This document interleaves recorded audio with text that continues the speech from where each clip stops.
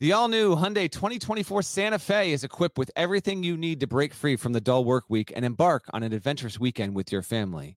The Hyundai Santa Fe's features like available H-Track all-wheel drive, standard third-row seating, available dual wireless charging pads. You've got the H-Track all-wheel drive so you can take on those dirt trails and kick up some mud. Or the third-row seating gets your whole family in to experience the thrill together. The dual wireless charging pads make sure that no one gets stuck in the great outdoors with a dead cell phone. Think about those adventurous activities you can do. Like me, taking a ski trip up with the family, maybe going on a camping expedition, anything and everything. Learn more about the all-new Hyundai Santa Fe at HyundaiUSA.com. Call 562-314-4603 for complete details.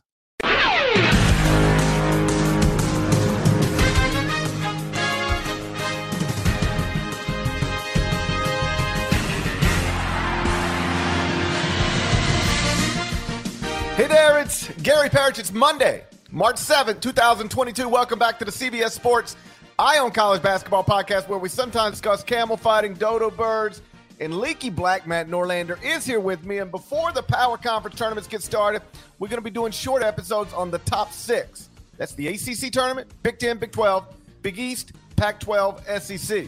So look for them wherever you look for stuff. This episode is on the ACC tournament, which starts Tuesday inside Barclays Center in Brooklyn. Duke is the outright ACC champion and thus the number one seed in this tournament. That means the Blue Devils get a bye until Thursday's quarterfinal. Same goes for the other three top four seeds. That's 2 seed Notre Dame, 3 seed North Carolina, 4 seed Miami. Dead leg. First question for you. Is there any reason to pick anybody other than Duke to win the ACC tournament? We can probably dig up a few reasons here, but Duke sets up as, I think, the strongest favorite, although KenPom actually runs these. So as we do this, I'll look at this in real time and see if his log 5 has Duke as the most likely Power Conference tournament champion. To me, Duke feels like the most likely Power 5, Big 6, how we want to say it, including the Big East Conference tournament champion, even including the American there. So it's possible. You got Carolina on the other side of the bracket. UNC's coming off that win against Cameron. So we'll see. We'll see what we get there. In fact, I might have to make a prediction on this championship game before we get out of this podcast. But I think Duke is a pretty sturdy, heavy favorite in this spot. I will note, if Duke wins its quarterfinal and it meets Miami in the semis, Miami does also have a win at Cameron this season. So not unthinkable that Duke could get knocked off again. And we wait and see how the Blue Devils will respond after that, just stunning loss against North Carolina on its home floor. Are we going to see a Duke team as laser focused as Mike Krzyzewski's going to want it to be? I think that's possible, but I would lean heavily right now heading into this week that Duke is going to, at minimum, make a pretty strong charge to the title game. Yeah, Duke is obviously the favorite. The only team in the ACC in the top 25 at KenPom.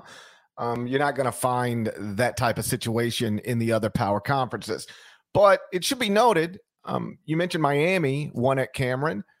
Duke has lost to 4 of these teams this season, and 3 of the 4 losses were at home. They lost to Miami, Florida State, Virginia, and North Carolina. So it's not like the Blue Devils can't lose or don't lose to inferior teams. I still think that, I'll pick them to win the ACC tournament, but we've watched them lose to inferior ACC teams enough to make this a situation where, I wouldn't write it down in permanent marker. Right now, Jerry Palm has got Duke projected as a 2 seed. Do you think the Blue Devils can get to a 1 seed? Don't think so. Here's what has to happen.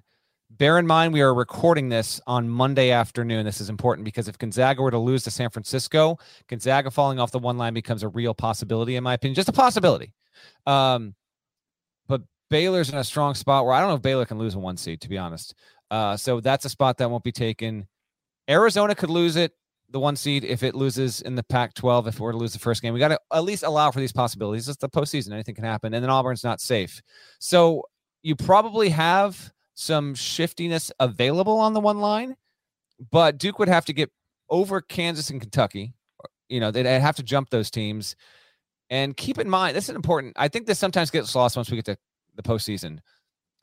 90 to 95%, sometimes 98% of a team's resume has already been established at this point. You get 1, 2, maybe 3 games. If you make a miraculous run in one of these big tournaments, where like if you're the worst seed in the ACC, you got to play 5 games. So you got a little more potential on the back end if you're horrendous. But the point I'm making here is, yeah, there's some room for some movement, but a lot of these teams are kind of where they should be.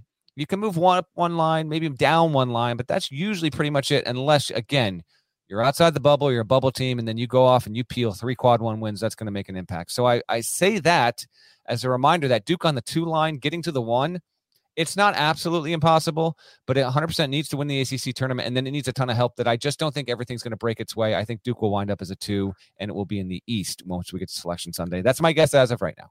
Yeah, I think they're probably locked into a 2 or a 3. If I remember correctly, Jerry Palm, after the loss to North Carolina, dropped Duke down to a 3 seed. Then Wisconsin loses to Nebraska, and I think he moved Duke back ahead of Wisconsin. And so Duke is a 2 seed in the latest projected bracket. 5-1 in quadrant 1. That's good.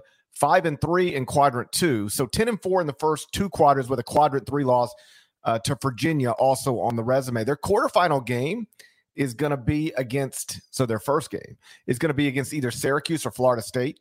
So that doesn't help you winning that one. It doesn't enhance your resume in any meaningful way. So at most this week, Duke can get 2 more quadrant 1 wins to get up to 7. And I just don't think that's going to be enough to get them, as one of the top 4 resumes in the sport. Gonzaga, would you agree with this? Locked in as a 1? I only don't agree with it if Gonzaga were to lose to San Francisco and then like Kansas won the Big 12 tournament over Baylor, allowing for maybe 2 1s from the Big 12 to happen. And then Kentucky wins the SEC tournament. Like I could maybe see a case where Gonzaga falls off the 1 line. Again, it has to lose to San Francisco. People are going to be listening to this after that happens. So I just want to be clear. I think Gonzaga's going to beat USF, but for the purposes of when we're recording this, otherwise, yeah, Gonzaga into the WCC title game, it's locked on the 1 line. So Gonzaga probably a 1. Yeah. Arizona at this point, probably a 1. Do we think so? We did the Pac-12 preview. Me and Boone did. I think so. Parrish, because I think they're going to do well in that. But if you really look at, how their numbers stack up to the rest of the field, and if they were to take a bad loss, I think it's still out there. Just a slight, they have to lose their first game. Arizona has played 8 quad 4 opponents. And so some of its overall numbers might get dragged a little bit if it were to take a bad loss. It's 5-3 in quad 1. Arizona's 8-3, Baylor's 11-4, Kentucky is 8. Kansas is 10-5, Duke is 5-1. So just keep that in mind. I'm mostly with you, but I want to at least key in the audience on Arizona should be, but I don't know if it's super, super safe. I guess I'd put it this way. I don't know that Duke can pass Gonzaga or Arizona, even with winning the ACC tournament. I think it's difficult to do.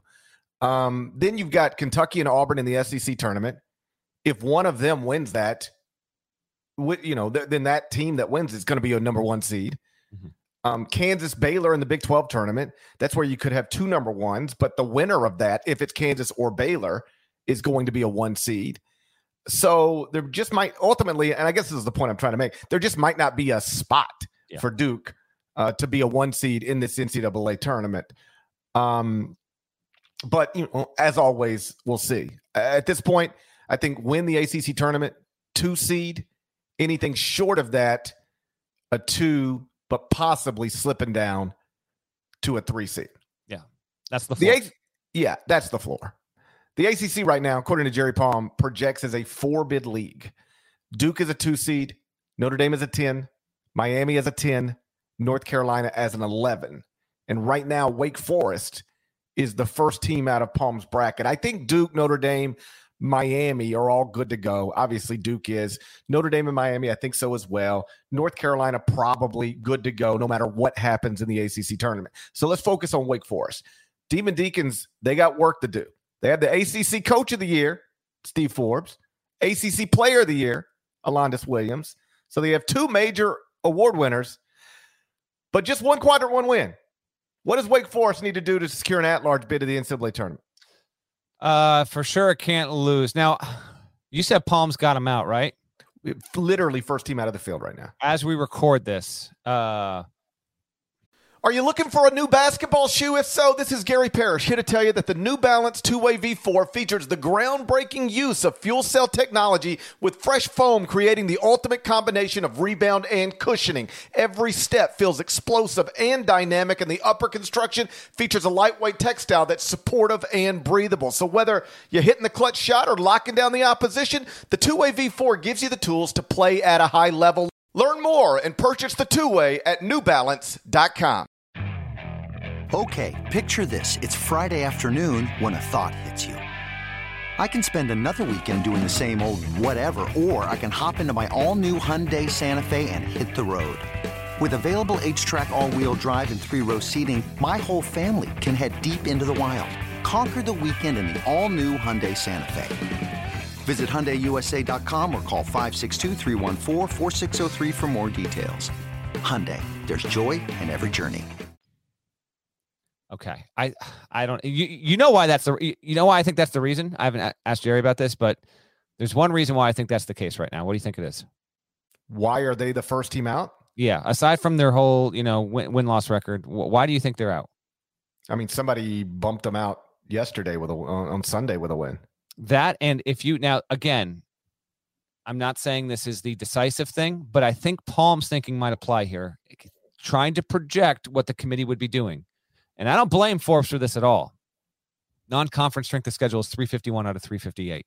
The point being, Wake Forest has a good record. When you stack it up against other teams, the committee, which still takes into account some, what you did versus how your level of difficulty of other bubble teams. I think that's probably why he's got Wake out. I would have Wake in the field right now, but if you look at the ACC tournament bracket overall, it's going to have a path to do that. I think it's going to be. I think it will be able to be okay. You just can't lose to Pitt or Boston College. Okay, that's going to be the second round game on Wednesday.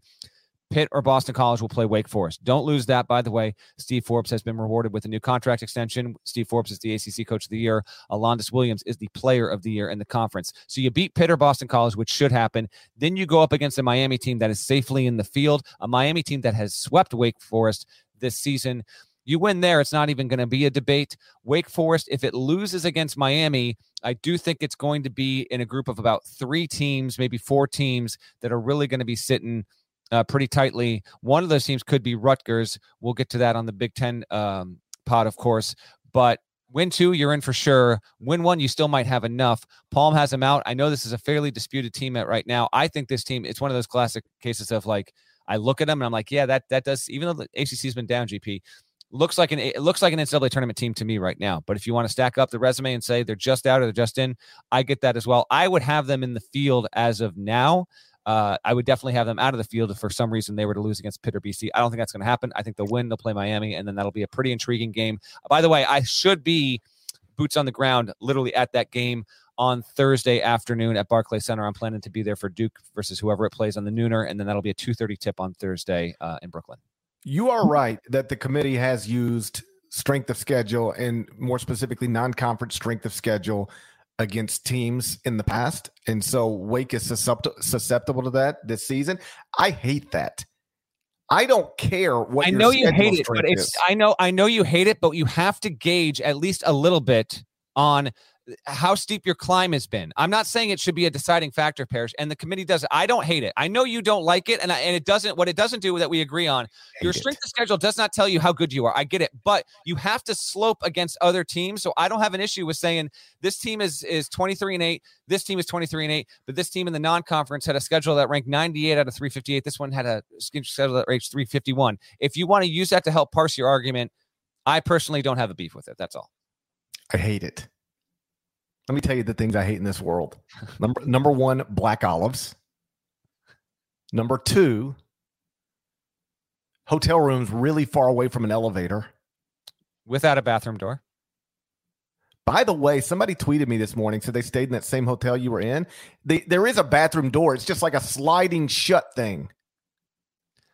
I did not have a bathroom door. Okay. He called you a bathroom door denier. Yeah, that's because that's what I want to be. I told you there was a little like a thing on the ground. I think there was once a door there. I didn't have a door. Hate Black Olives. I hate hotel rooms really far from an elevator. And I hate airports without a Delta Sky Club. And I hate strength of schedule because it doesn't mean what people think it means. Like if you rank 5th in the country in 3-point field goal percentage, it means you make a higher percentage of your 3-point attempts than all but 4 teams in the country. It means exactly what it suggests it means. If you have the number 1 strength of schedule in the country, it does not necessarily mean you played the toughest schedule in America. That is a data point that is misleading. Beyond that, I don't care what somebody's schedule strength is. I care about what they did. What did you actually do? So let's look at what you did in quadrant 1. Let's look at what you did in quadrant 2. Let's look at what you've actually done this season. I don't care where your schedule ranks. But Parrish, that is based off of the same kind of evaluations that determine strength of schedule to begin with. When you are going quadrant 1, quadrant 2, those teams are sorted in a specific order based off of their accomplishments and what their opponents did and their opponents' opponents. So it's similar to strength of schedule. I don't care if you realize you can manipulate a strength of schedule incredibly by just playing a whole bunch of teams ranked between 150 and 200 as opposed to teams ranked between 250 and 300. We are completely on the same page with that. Okay, well, you're going to beat all those teams anyway. You'll beat them all anyway. So why do I care what your strength of schedule is? Unless you're Rutgers. Unless you're Rutgers. Unless you're Rutgers and you run into Lafayette. Now you got problems. But why do I care if you beat a bunch of quad 4 teams instead of a bunch of quad 3 teams? They're all trash anyway. You just beat a bunch of trash teams no matter what. But if you're playing all quad 3 games instead of quad 4 games, well, then you're going to have a better strength of schedule. I just think it's a stupid thing to use to gauge what a team's actually accomplished. Let's look at who did they play, where did they get their big wins, what kind of horrific losses did they take, and then let's put that up against everybody else in the country. If you do that with Wake, it's pretty good. 5-7 in the first 2 quadrants, and they do have a quadrant 3 loss on the resume as well. If you want to have them out of the bracket right now, like I'm not disputing that they should be. I'm just saying I don't care at all about their non-league strength of schedule. In defense of Forbes, by the way, on that, I think he thought his team was going to be good. I don't think he thought he was competing for an NCAA tournament bid this season. I agree. I don't think it should be held against him, but I think it might be. No. Well, then we're in agreement then. I don't think it should be held against him either, but we both acknowledge that it might be. Yeah. They won 6 games last season in his first year at Wake Forest. They were 6-16, 23-8 right now. It's like a historically great turnaround. So when you're in a league like the ACC and you don't think, if you're being honest with yourself, in year 2, probably don't have an NCAA tournament team on paper, you'd be a fool to schedule aggressively in the non-league. You need to get wins somewhere, and he was just trying to get wins somewhere. And so that's the best explanation for the non-league strength of schedule. But whatever. As it pertains to this week, obviously they got to beat either Pitt or Boston College in game 1. You lose that one, you go try to win the NIT. Then they would play Miami on Thursday. You don't think they need to win that? I think they might need to win that game too. Again, this is a classic. Not everything happens in a vacuum kind of deal. Because a major storyline of the bracket as it's going to break out here is Wake and Miami are arguably the 2 resurgent teams in the league this season. Miami, after being irrelevant for 4 years, comes back and has a really nice season, and it's safely in. And now, if Wake Forest can dodge getting beat by Miami 3 times, that would certainly help its case. I'm not ready to say that a Wake Forest loss to Miami means it shouldn't be in the field. I understand it would be a pretty close call, but I don't know. I'd have them in right now. Best wins are at Virginia. Wake Forest right now, best wins at Virginia Tech, at Virginia, home to North Carolina, home to Notre Dame. That's probably it. Yeah, you know what? I keep going back and forth on this team. I guess they probably need to. There's not the worst loss on the schedule, I guess, is at Louisville. There's no guess about it. That's the worst one. If Wake had just been able to not lose non-competitively at Syracuse at the end of January, or not take an L 2 weeks ago at Clemson. Win either of those games, I think it's a different situation. Yes, sometimes it can come down to one loss, one win, that result being different. If this was a 24-7 team instead of being 23-8 right now, it might be in a little bit of a better spot. But this shouldn't be surprising. Big picture, GP. We knew that by the time we got to the ACC tournament, there would be a situation where there were teams on the bubble. It's not the case with Miami. I don't believe it's the case with Notre Dame, and it's definitely not the case with North Carolina as far as I'm concerned. But Wake Forest and Virginia Tech are the two teams that enter into this bracket being on the bubble. Virginia Tech's going to absolutely need to win at least two. It's going to get the winner of Clemson, NC State. The Virginia Tech game will happen on Wednesday, and then Virginia Tech, if it wins, will play number 2 Notre Dame. The Hokies will need to win that game minimally to at least enter into a discussion there. Anything short of that, and I don't think Va Tech has a chance. Yeah, so Virginia Tech is the other ACC team on the bubble. They closed the regular season with a loss to Clemson. That's yucky. So they're now 1-5 in quadrant 1, 4-5 in quadrant 2, or 5-10 in the first 2 quadrants with 2 quadrant 3 losses. I honestly don't know how that puts them as close to the bubble as some people have them, as close to the bracket as some people have them. I know they've got relatively strong computer numbers. Could be a computer tricker situation going on here. I mean, did you just hear what I said? 5-10, 1 quadrant 1 win, 5-10 in the first 2, 5 games under 500 in the first 2 quadrants with 2 quadrant 3 losses. Like that, to me, they got a lot of work to do. The predictives are good, and I think that's what's helping them here. Not that should be the difference. Always up computer to discuss trickers. That. I know. BPI 21, KenPom 29, Sagarin 36. That's why right now Virginia Tech, in the eyes of many, is a 5, 6, 7 spots outside the cut line as we speak right now. It absolutely needs to win at least 2. Maybe 3 is even necessary, but 2 even just has to get you in the conversation. And I don't know if they'll do it. They're going to have to beat the 2 seed in Notre Dame to get there. We got a computer tricker situation that has developed. We might. In the ACC. So got to beat Clemson, NC State in the second round. That goes without saying. I think got to beat Notre Dame in the quarters. And then you'd probably have a semifinal game at that point with North Carolina. As far as I'm concerned, they got to win that one too. You put me on the committee, I'm not putting Virginia Tech on the field unless they're playing in the title game of the ACC tournament. Fair. I'll be interested to see if Virginia Tech beats Notre Dame by the time we get to Friday morning, where it would be projected at that point by a number of different people, and what other results have happened around conference tournaments that might impact them negatively or positively. All right, Deadleg, let's pick a title game. Who you got playing for the ACC tournament championship? Who you got winning it? Hold on. Can I at least get a bid thief here? Virginia is the only one. Would you agree? Bid thief has no shot in it at large, needs to win it all to get in the field. Virginia, is that the only one that you could conceivably see happening in this tournament? Yeah. I mean, and the only reason is because, Tony Bennett is terrific and he can win games he's not supposed to win. I do not think we'll be in a bid steal situation here, but yeah, if anybody's going to do it, Virginia's the best candidate, clearly. I would agree. And it would not surprise me. It really wouldn't surprise me if we looked up on Saturday and Virginia was playing the title game. I'm not saying it's likely. You got to pick one bid thief. Virginia's on the 6th line. That would be the pick there. As for the title, I will go Duke against North Carolina. How dangerous is UNC right now? Tar Heels coming off that huge win. Can they keep it up? Will we get a rematch here? If so, how will Duke look in that kind of spot? How angry will it be if indeed it can get there? So I will go not all the way chalk. UNC is the 3. It's not the 2. I will go Carolina to get past Notre Dame. I kind of feel like it might be a little chalky there. And then I will go Duke. I'll go Duke over UNC. And I think that whatever that line is, I will take Duke to cover that line. I think that they are going to have a big time performance. And I'll say Paolo Banchero is the ACC tournament most outstanding player, and Duke getting that. And then to circle back to the top of the convo, Duke wins the ACC tournament. It's still not enough. It gets a number 2 seed. I'm with you. Duke against North Carolina in the title game. That'd be a lot of fun. Will they shake hands or will they not shake hands? I know, right? And then, I think Duke wins it. But I just thought of the new most hilarious thing that could happen. Before the regular season finale, we wondered how hilarious it would be if North Carolina actually went to Duke and won the game. Didn't think they'd do it, but we thought, well, wouldn't that be really funny? And then it happened. How about this for the next hilarious thing that could happen?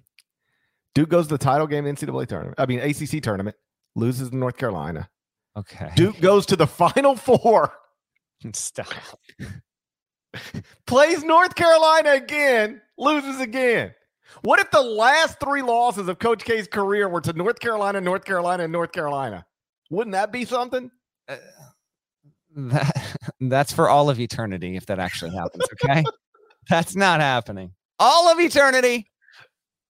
That you're right though. That is taking it to its utmost extreme. But you and I agree. Duke is going to win and be on the 2 line. One more quick thing from me as we get out of here. Another just storyline connected to this on a team that we don't think will do much in the tournament. Whenever Louisville loses, how long will it take for that school to hire its next coach? Will it be Kenny Payne or will it be someone that's currently coaching as a head coach in a power conference or elsewhere? Who knows? But we would think that Louisville will be out before we get to the weekend, and then the race will be on for, the search has already been ongoing, but once the season ends truly, then that'll just be the job opening tide in this conference to keep an eye on. And I would think it wouldn't take them more than 7 to 10 days at most to get it done. They want to get it done quickly. Well, it comes down to who they're hiring. Like, if they're hiring Kenny Payne, I would assume you can get that done in less than a week, Yeah. Honestly, if you're hiring Kenny Payne, it should already be done. But what if they're hiring Kevin Willard? Right. That's going to take a minute because Seton Hall is going to be in the NCAA tournament. Sure. So how long will it take Louisville to get a coach? Depends on who they're hiring. If they're hiring somebody who's unemployed or Kenny Payne, then that could get done quickly. If they're hiring a sitting head coach, you got to assume that's somebody who's going to be in the NCAA tournament. And if it's somebody in the NCAA tournament, well, then you're just playing a waiting game, right? I think so. I mean, it might take longer than the 7 to 10 day time frame that I suggested. But if it's like a Kenny Payne or someone that's not in the tournament, then it shouldn't take too long. But keep an eye for that. Again, I will be on hand at Barclays Center. I'll be going back and forth between Big East and Barclays, and there's some intrigue with the ACC, but if you're kind of looking at that field, being like, I get you. It's not over. I wouldn't say that it's a top 3 conference tournament of the 6 big ones we're previewing here, but you never know. And it's got the Duke factor. I just want to see if Duke comes out and is able to be a dominant, ticked off team that's really going to try and send a statement, or will they just be a little bit vulnerable? Keep an eye on that as they get going in Brooklyn in just a couple of days. Shouts to Devin Downey. Shouts to Chester, South Carolina. Shouts to Andrew Bridges, 6'5" legend. Averaged 0.6 points in 7 games for Baylor, 1994-95 season. Shouts to Larnell. Thank you guys for listening once again to the Eye on College Basketball Podcast, middle of the absolute dumbest pandemic of my lifetime. If you're not subscribed, please subscribe anywhere you subscribe to podcasts, including Apple Podcasts and Spotify. We need 5 stars, both places. Nice review at Apple. More of us than there are of them. There's more of us than there are of them. Smash that like button before you get out of here. If you're not subscribed to the YouTube channel, do that, and we'll talk to you again real soon. Till then, take care.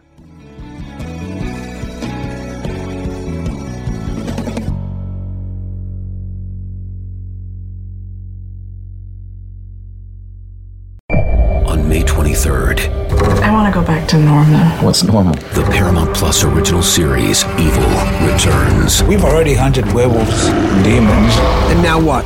A baby Antichrist? Okie dokie. Prepare yourself You will not beat us. for the end. I have visions of hell. Make it stop, make it shut up. You're not gonna survive this. Evil, the final season, streaming May 23rd, only on Paramount Plus.